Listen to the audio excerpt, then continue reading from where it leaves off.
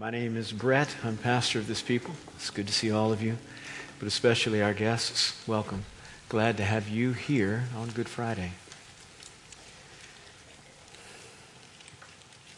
The Holy Spirit is here in a really unique way.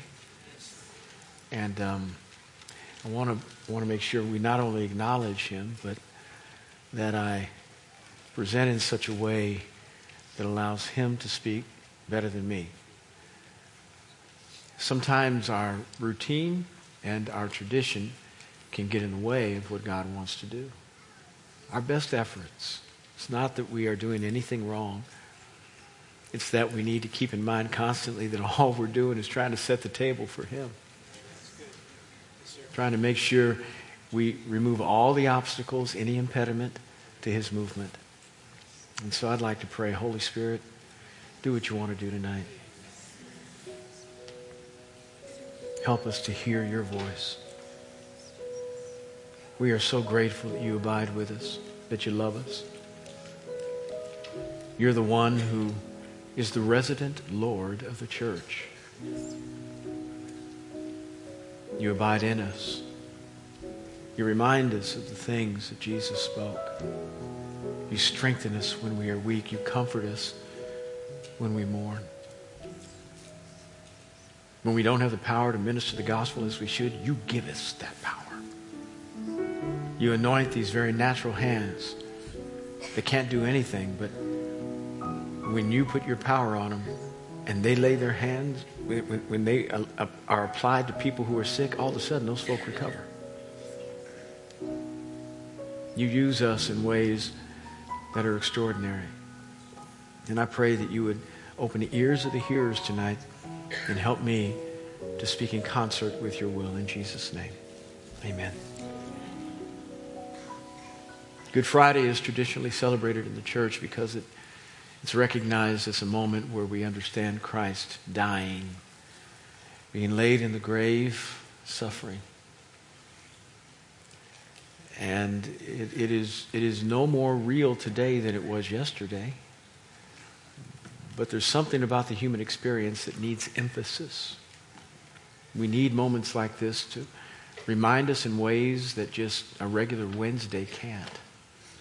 And it allows us the privilege of concentration in our worship so that God can drive something home in our heart that might be otherwise overlooked or put in a slot rather than emphasized as it should.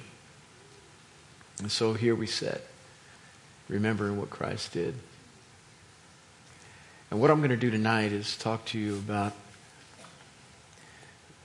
what happened just before he was taken prisoner in the garden. So turn with me over to the book of Luke.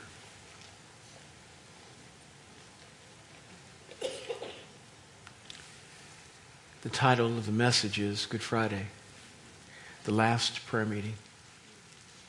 You know there was a Last Supper. There was also a last prayer meeting. Luke 22, verses 39 through 46. Luke 22, verses 39 through 46. It says, "And he came out and proceeded, as was his custom, to the Mount of Olives, and the disciples also followed him. And when he arrived at the place, he said to them, 'Pray that you may not enter into temptation.'" Verse 41. "And he withdrew from them about a stone's throw, and he knelt down and began to pray, saying, 'Father, if you are willing, remove this cup from me.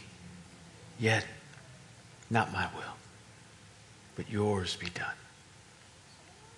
Verse 43. "Now an angel from heaven appeared to him, strengthening him. And being in agony, he was praying very fervently, and his sweat became like drops of blood falling down upon the ground. And when he arose," verse 45, "from prayer, he came to the disciples and found them sleeping from sorrow, and said to them, 'Why are you sleeping? Get up and pray that you may not enter into temptation.'" Lord, help us as we study. 4 things I'd like to talk to you about. 1, customary place. 2 cautionary words. 3, a conversation with God. And 4, complacent disciples.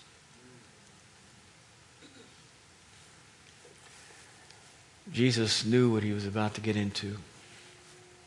And the Last Supper was quite a moment, because the whole thing was set up to serve the disciples. They ate the Passover.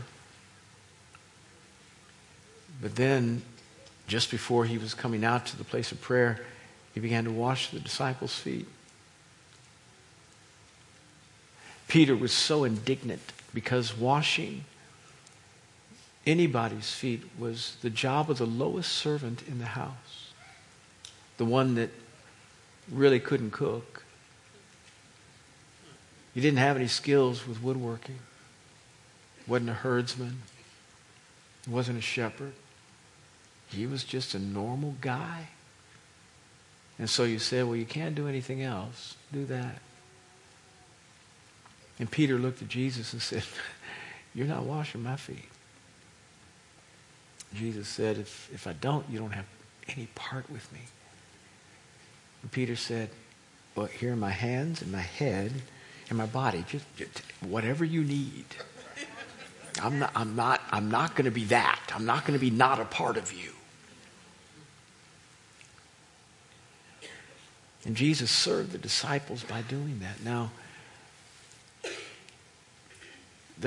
in the body of Christ, and some of you don't know what I'm about to talk about, but I've been around long enough whereby people actually today have foot washings. I don't know why. I don't know why. Now, I know what they're trying to do. They're trying to take a pattern of Scripture and exercise it themselves, performing the same kind of service to somebody else. But remember, there was a functional reason for this. They didn't have pavement, nor did they have closed-topped soled shoes. So they had sandals. And every place you walked was dirt, rocks. It was filthy. You didn't want to come into a clean house with filthy feet. I'm not talking about just a little dirty, filthy. So the first thing that was applied to you when you came in the house was water for your feet to clean them because they were dirty. Now, if your feet aren't dirty, they don't need to be cleaned. I'm just saying there was a functional aspect to this. But there are other things you can do to prove that you want to serve somebody. You can go clean their house, wash their car, cut their grass. Foot washings are symbolic only today. And I like to apply the functional side so that there's the most productivity possible that happens. So you had the Last Supper, you had foot washing, and then it says they sang a hymn, and they went out to pray. Now, the disciples really didn't get what was going on. They didn't know that Jesus was actually going to be apprehended that evening. They couldn't understand it. They didn't understand anything he said. I mean, he said, all of you are going to fall away tonight. Every one of you. Peter said, not me. Not me. I'm with you. Me, I, together, you and me. Jesus said, well, before the rooster crows, you'll deny me 3 times tonight. And the last thing you want to do when somebody prophesies and he is the Son of Almighty God and tells you you're going to fall is say you're wrong. Peter was perplexed. He didn't want to fall, but he was just... But they had no idea what was about to happen. But it says that Jesus had a place that he went when he was in Jerusalem to pray. And it seems like the Mount of Olives was that spot. Do you have a customary place where you meet with God? Do you have a customary time when you meet with God? There ought to be something according to your custom that is incorporated in prayer. Prayer ought not be emergency oriented. It shouldn't be just in case of urgent times. Prayer should be customary. And it's interesting that Jesus went to a garden spot, because that's where it all fell apart in the beginning, wasn't it? Isn't that where it all fell apart? It was Adam and Eve in the garden. The enemy tempted them. And it was basically this: do your will. Do what you want. Don't do what he says. Do what you want. What do you want? You want to eat it? You should. Don't deprive yourself. In fact, God doesn't want you to eat it because he knows if you eat it, you're going to be like him, and there's going to be competition. He doesn't want competition. Eat and enjoy.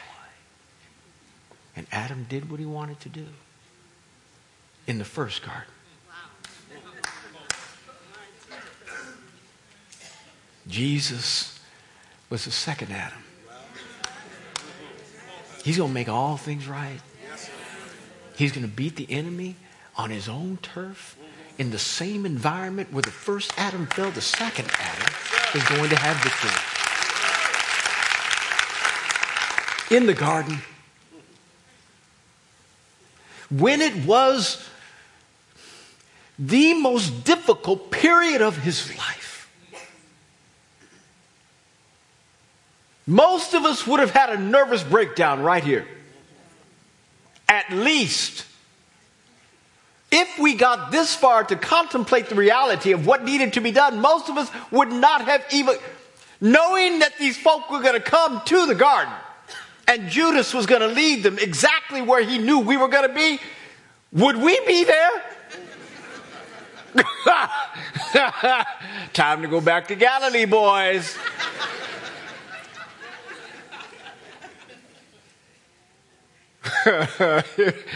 Courage. The most difficult period of his life. He's about to give his life for humanity. And he goes exactly where he knows his apprehenders are coming. And as he's about to pray, he shows unusual concern for the disciples. Now, all of them are with him save Judas. But then he takes 3 of them and he says, come with me, Peter, James, and John. And he brings them as close as he can. And then he says, y'all stay here. Make sure you pray that you may not enter into temptation. And then it says he goes about a stone's throw away and he begins to pray. I think the reason that he didn't bring them along with him is that they would be distractions. They just didn't have it. Listen, when there is the kind of prayer that connects with God at a deep, intimate level, sometimes other people are just in the way. If they really don't understand what's going on, if they don't have a deep spiritual connection, if they don't understand their word, if they don't understand what God is doing in that moment, they will begin to say things and pray things that are out of order even though they're good. There is a subjective sense about what God is doing in a certain environment that can be spoiled by people who don't know. Now, I'm not saying that people who don't know can't pray. I'm just saying there are certain times when those folk who don't know should be quiet and watch. I'm not talking about watch with eyes. I'm talking about watch. Be watchful. That they don't say the wrong thing, do the wrong thing, or think the wrong thing to spoil the atmosphere of what the Lord is doing. And this was a moment for Jesus to be with the Father like he has never been. Now, I'm not privy to the times that he spent with the Father when he spent all night in prayer. I don't know what was said. But obviously they had a relationship unlike any other. But this was different. We actually hear the agony that Jesus is going through in this moment. We feel the pathos and the pain that he's got to endure because he loves us and wants to do the Father's will more than he wants to do his own. And he tells the disciples in the midst of this great pain, be careful. Be watchful and pray that you may not enter into temptation. Cautionary words to them. He's not even saying, I need your help. He's not asking and petitioning them to come and support him. He's just saying, y'all are in trouble and you don't know it. You're in trouble and you don't know it. Now, if you don't pray, you're going to be in trouble. You're going to fall. You're going to wind up being tempted beyond that which you are able to bear. So pray. And I think he's talking on two levels. One, pray that you don't enter into temptation, meaning your prayer life should be so strong that it keeps you away from the ordinary temptations of life. And then you need to pray specifically that you don't enter into temptation tonight. Prayer will keep you out of stuff. There will be things that you are not tempted to do because you've been with the Father and He changed the desires of your heart. You don't want to do it anymore. You get in a place of prayer. Pray that you don't enter into temptation. In the midst of his agony, he was concerned about the disciples. Our Jesus is amazing. Our God is amazing. So merciful. So other-oriented. Even in the midst of his great pain. And then he has a conversation with God. Lord, I don't want to go through this. I really don't. I'm telling you, I don't. I've never gone cross-grained to whatever you wanted. I've been your boy. Whatever you said, I did. But I'm telling you tonight, I don't want to do this. I don't. But as much as I don't want to do it, I want to do your will more. I want you to know, even though everything in me knows I should go right, I want to go left, but I'm going to go right anyway. I'm going to do it anyway because I want your will more than mine. It says that he went to this place in Matthew 26, which is a parallel passage to Luke 22, 3 times. 3 times. How many things did Adam have to violate in order to eat the fruit?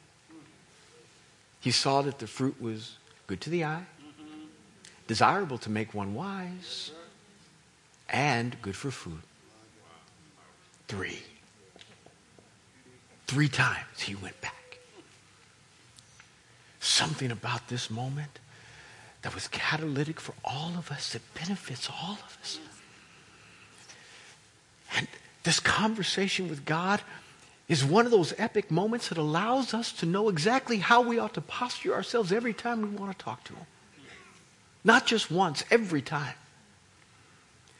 The reason I say every time is because most of us never have to go through what Jesus went through at this moment. He was always postured to do the will of the Father. This was the only moment that he said, I'd rather not. And that was not because he wanted comfort. It was because there was something about this moment, and I don't even understand it in the Godhead. I've been to seminary. I've read books. I stay in my Bible. But whatever it meant when Jesus was hanging on the cross and he said, my God, why have you forsaken me? I don't know how in the world the Godhead just split for a minute. I don't know what that means.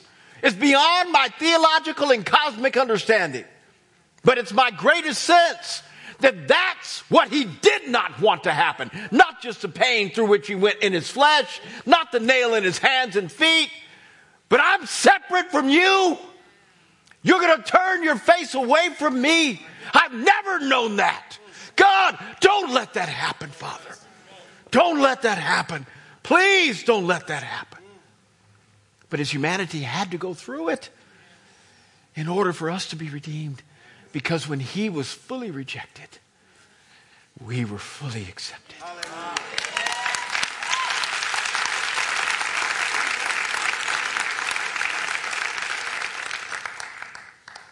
He took all of our punishment, all of our sin, all of our anguish, all of our anxiety, all of our pain, every bit of it, so that we could be fully brought into the presence of God without a but. I love you, but. I accept you, but. There's no buts. None. And we surely don't deserve it. A conversation with God caused great drops of blood to be mixed in his sweat.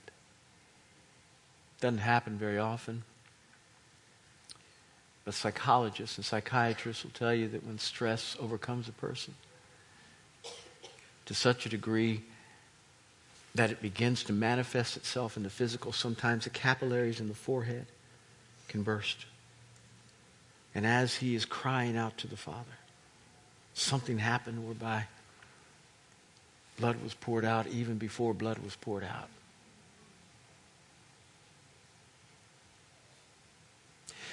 But there's something about praying like this. When you pray with such fervor, it says fervently he was praying. When you pray with such fervor to try to do the will of God well, to want his perfect, not just his permissible, and you come out of it and you are wasted. You are so tired you don't know what to do. You feel like you have spent yourself in the presence of God. If you have not gotten there, keep on living. Just keep on living. Well, let me say it this way. If you have not gotten there, keep on living and growing. Because some people keep on living and they never get there. Where you can't figure life out, and the only place where anything makes sense is in his presence. Every time you come out, nothing makes sense. Your checkbook doesn't make sense. Your job doesn't make sense. Your marriage doesn't make sense. Your friends don't make, nothing makes sense. The only place where anything makes sense is in his presence. And you have poured your heart out. Something happens whereby strengthening comes. I don't know that I've ever had an angelic visitation. Never seen one. Never. Not trying to either. I'm fine. I'm good. I'm really good. Because when you look in the Bible, when angels show up,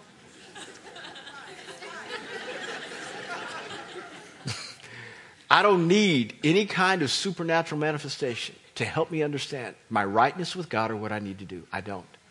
But I do know this. It says that the angel of God, an angel of God, came to strengthen him in that moment. That when you have a desire to do the will of God and everything is pushing you in the opposite direction and you stay in his presence long enough to where your face is set to due north and cannot be deterred, God's strengthening comes to you. So that when you walk out of there, nothing may make sense except you know what needs to be done. And you cannot be deterred.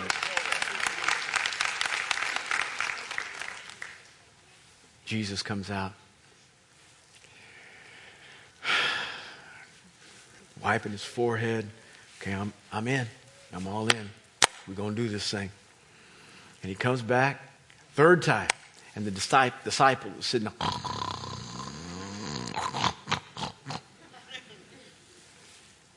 He says, "Why are you sleeping? Why?" This is the third time he has come to them.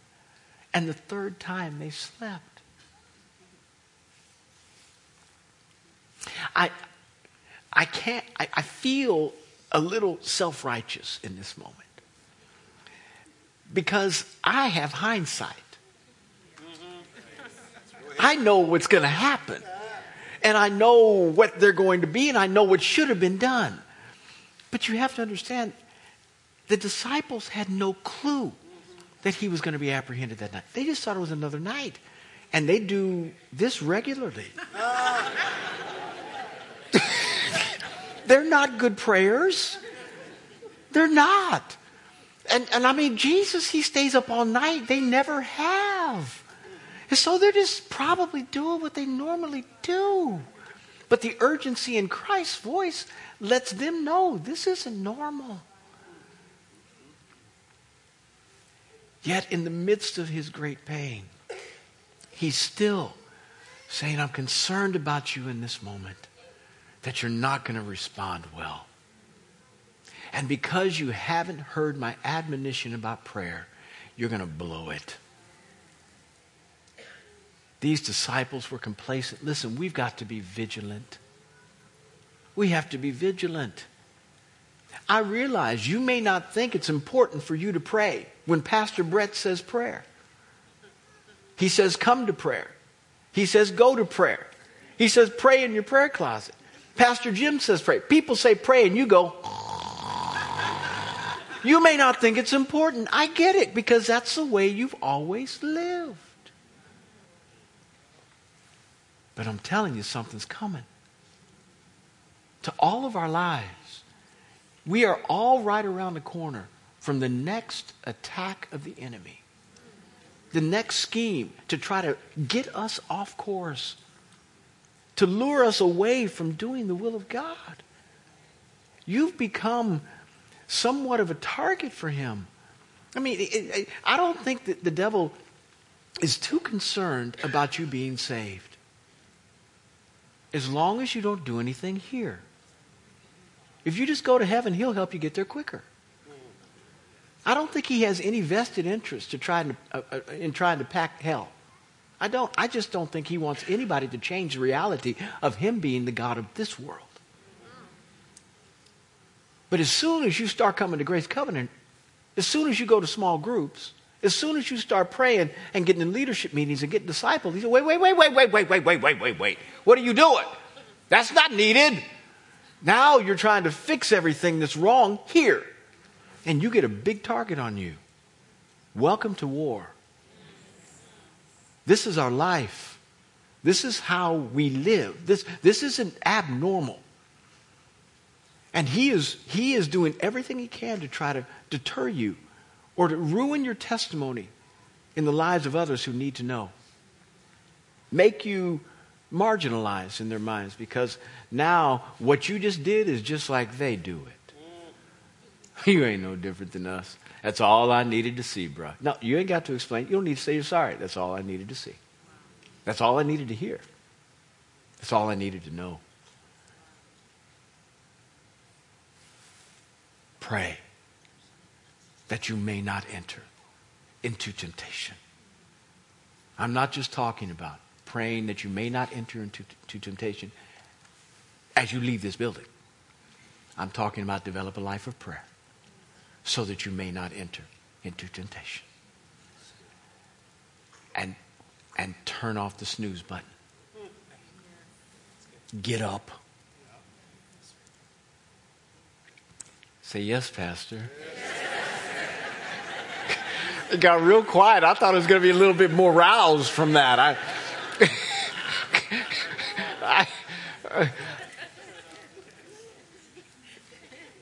We need to develop a lifestyle of prayer that allows us the privilege of bypassing temptation.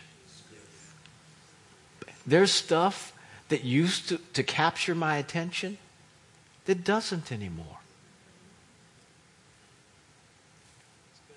It's not that I am no longer vigilant in these areas. I still pray the Lord's Prayer as if I was a believer for a week. So I'm asking God regularly, lead me not into temptation, but deliver me from evil. I don't think I ever grow out of things that are elementary. I need these things in my life as pillars to do right. But I noticed that in my growth, there are some things that used to, oh, that's kind of nice, that don't even attract my attention anymore. And it's because I've done some things, partnering with the grace of God, that allow me to not enter into temptation. He's not saying enter into sin. He's saying temptation. Develop a prayer life that allows you to live in victory and not have temptation darken your door.